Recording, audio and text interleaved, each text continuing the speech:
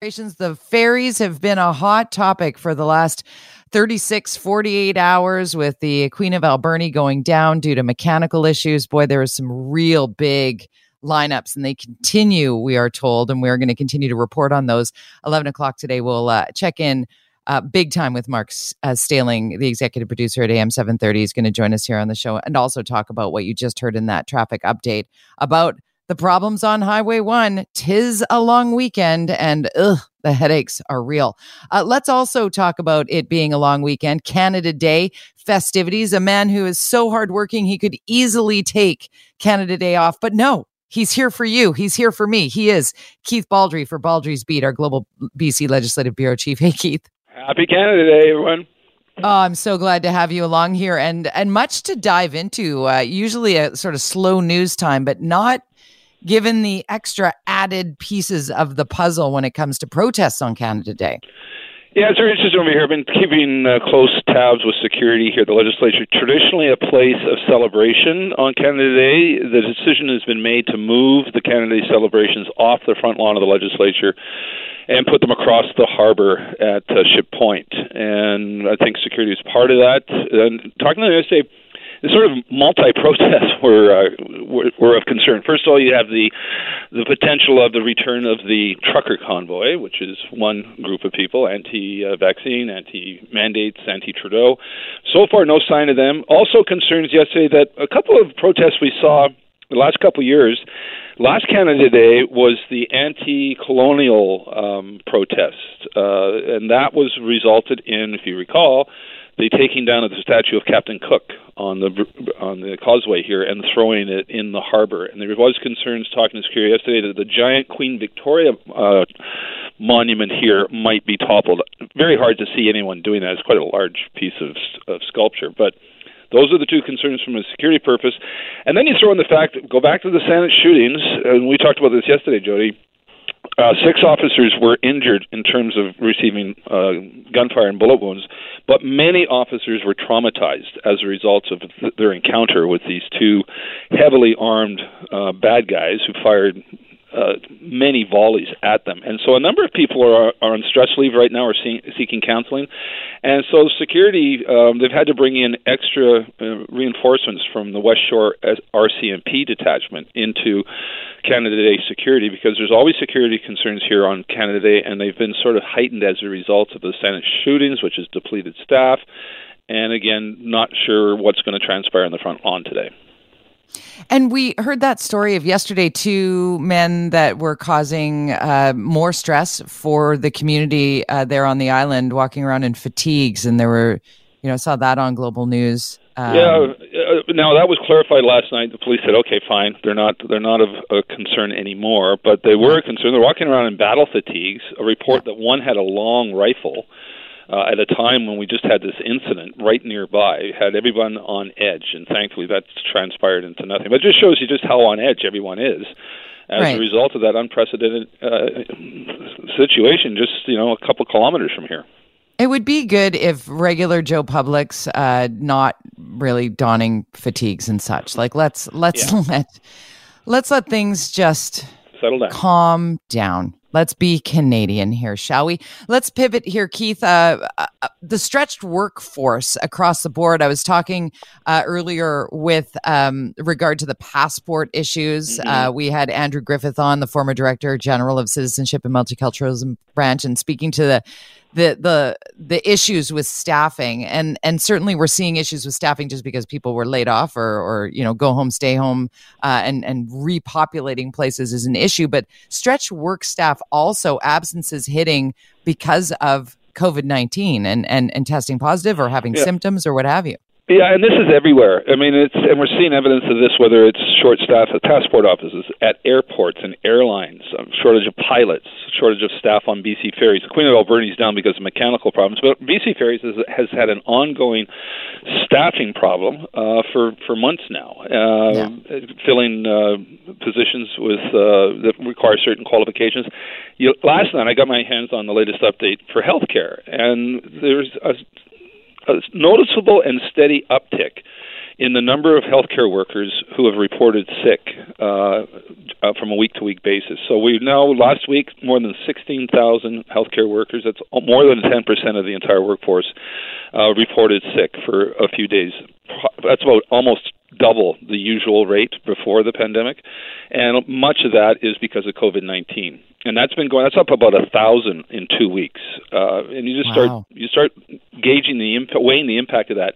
I talked to Health Minister Adrian Dix yesterday about this. He says where that's really felt is in small towns or communities or smaller health centers.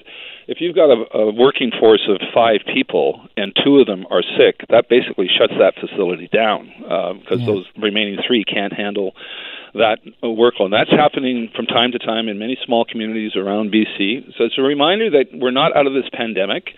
The COVID virus is still circulating in the community. In fact, the World Health Organization yesterday suggested that the number of cases was up 20% across in many countries in the world because of the BA4 and BA5 variant of the virus, which is considered to be more transmissible, and that's starting to sort of supplant the previous BA variant of Omicron. And again, our numbers, even though we seem to be lagging behind other jurisdictions from time to time, so our cases may very well go up in the weeks ahead, which again doesn't put necessarily people in hospital and such. Our hospital numbers seem to be fairly stable, but it takes people out of work and depletes the workforce. So what's happening in healthcare right now, the pressures on healthcare are enormous, partly because so many people are off sick, and that's likely going to continue for some time.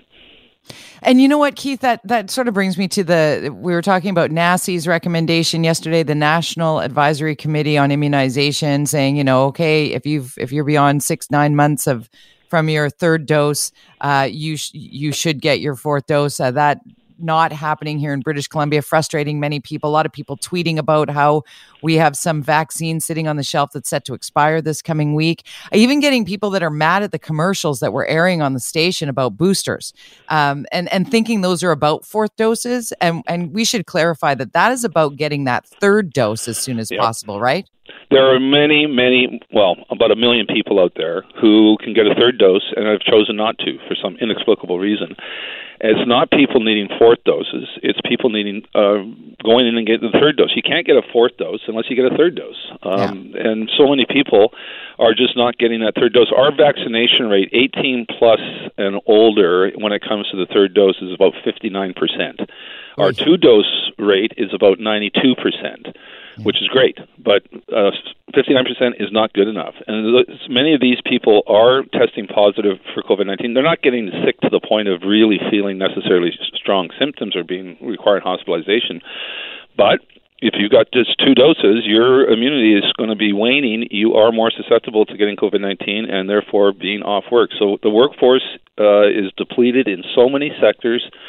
A little bit because of retirements of the baby boomer generation, but because there's so many people testing positive with COVID-19. And it is time for Baldrey's Beat. The phone lines are open. If you've got a question for our Global BC Legislative Bureau Chief, now is your opportunity to pose that query. And the phone number is 604-280-9898. Star 9898 is a free call on your cell. And Keith, let's get straight to the phone. Susan in North Van, you're up first. Welcome, Susan.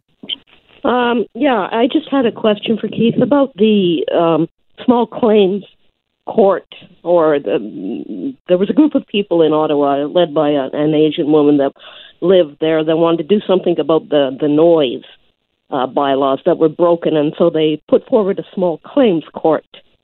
I was wondering, I haven't heard anything more about that on the news. Do you know anything about it? I have not heard any update about that. That was news to me. I know there certainly were a lot of residents of Ottawa very upset with what happened in January and February, whether it was noise pollution or whether it was diesel fumes or whether it was just harassment. But I'm not sure what exactly came out of that small court claim. Okay, I thought I read something about it the other day where it was still sort of active. It would be interesting to know what's going on with that. It would be. It's interesting, Jody mentioned before the break, we're not seeing a big protest right now in Ottawa. This trucker convoy seems to have fizzled a bit. nowhere near as big as I think some people had anticipated. It'll be interesting to see what happens in Victoria today. We had every Saturday for months was this small, wasn't a trucker convoy as much as it was just the anti-vaccine, anti-mandate protests. And I guess because there's not much to protest against anymore when it comes to those things. The mandates are gone by and large. The federal government has stood down their mandates, and perhaps that accounts for the smaller protests than anticipated in Ottawa.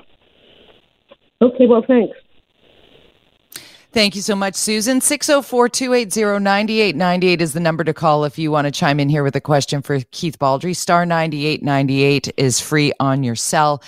Keith, when it comes to the protests that we have seen and the level of caution, as you were mentioning in the last break, I think it bears, or in the last segment, it bears reiterating, I think, how the legislature security has shifted and changed since the trucker convoy that went to Ottawa and the subsequent protests that were at border crossings, that were blockades, in fact, at border crossings, key infrastructure and trade routes, and then also at the legislature. How have things evolved and changed over this past year with that overt frustration and in fact, rather tense and sometimes violent attitudes that are coming across? There's sort of this us against them siloed approach to protest that we've seen happening here. What's it like at the Ledge?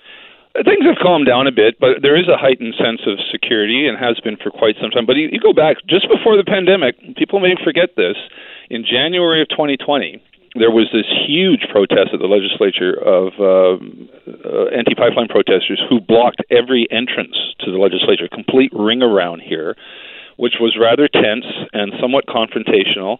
And that, again, security of the legislature has evolved over the years. It's very sophisticated now, and it's very, very watchful to make sure nothing gets out of hand. That was the biggest protest we've seen, and that was before the pandemic. Since then, there has been some pretty tense situations involving the anti-vaccine crowd, but nothing that's gotten out of hand. We see the odd anti-old growth protests, which is, again, very, very peaceful. So we haven't seen things get out of control at the BC legislature, although there were a couple times when things were a little tense, but nothing really materialized from that. But I can tell you, security gets more sophisticated at the legislature all the time. They're very highly trained ex-police officers are legislature security, and they know what they're doing, and thankfully, as someone who works here, I'm glad for their presence. Okay, so Keith, that protest that you were referencing, the pre-pandemic one, the pipeline one, was that the one that Richard Zussman had to jump up over the side of the? Is that with the his famous, bagels? Yes. With his, dude needed to get his bagels. Yeah, no, that was for the press gallery annual general meeting. Was on that day of all days, and it was supposed to serve bagels. It was a bit of comic relief, but yeah, that was the protest that shut the legislature down and was confrontational and almost got a little ugly and out of control. But thankfully, nothing really materialized from it. Let's go to the phone call. Chris in Surrey, you're up next. Why don't we hit Chris's? There we go. Welcome to the show, Chris. Hi. Keith, I got a question for you. One of my coworkers at work are getting COVID, sometimes even twice now over the last 3 or 4 months. Mm-hmm. And the numbers that Dr. Blunt Henry are releasing, they're really, really small. Why is that? I think there's more COVID out there than being reported. Is that because of lack of testing, Keith? No, you're absolutely right. There long has been more COVID out there than what is revealed in tests. Tests only take you so far. So many of us who test positive out there are doing it through rapid tests that you pick up from your pharmacy. Those cases aren't reported as part of the weekly case count. So, and in fact, on the Center for Disease Control website, which lists the number of cases, points out that is a great underestimation of how much COVID is actually out there. A more accurate measurement, if you go to the CDC website, the dashboard, is the positivity rate, because that will show you that the positivity rate on those PCR tests are likely mirroring that in the rapid test in the community. And right now it's about 7%, which is high. We want to get it below 5. So yes, there are people getting COVID more than one. I know people have gotten COVID at least twice. We have a coworker at NW whose family members had it 3 times. So again, but not really that sick. or requiring hospitalization, it's people over the age of 80 are by and large the most susceptible to being hospitalized or being in the ICU, or in fact dying from COVID-19. I think the median age right now is 87 when it comes to deaths as a result of COVID-19. But make no mistake, there is more COVID out there than shows up in testing. And we're never going to test enough to find the true number. But, this is why, again, back to staff shortages, why so many people are off sick in so many sectors, which means traveling is a challenge, whether it's ferries or planes. Indeed. Thanks for your call, Chris. Thank you, Keith Baldrey, for showing up on Canada Day. Happy Canada Day to you. We'll talk Monday. For most of us, crime is something we see on the news. We never think it could happen to us until it does. Loved ones are gone, and for the survivors, the scars will never heal. I'm Nancy Hixt, a senior crime reporter for Global News. And on this season of Crime Beat, I'll take you inside some of the most serious crime stories I've covered. Season 6 of Crime Beat is available now on Spotify, Apple Podcasts, Amazon Music, and all podcast platforms.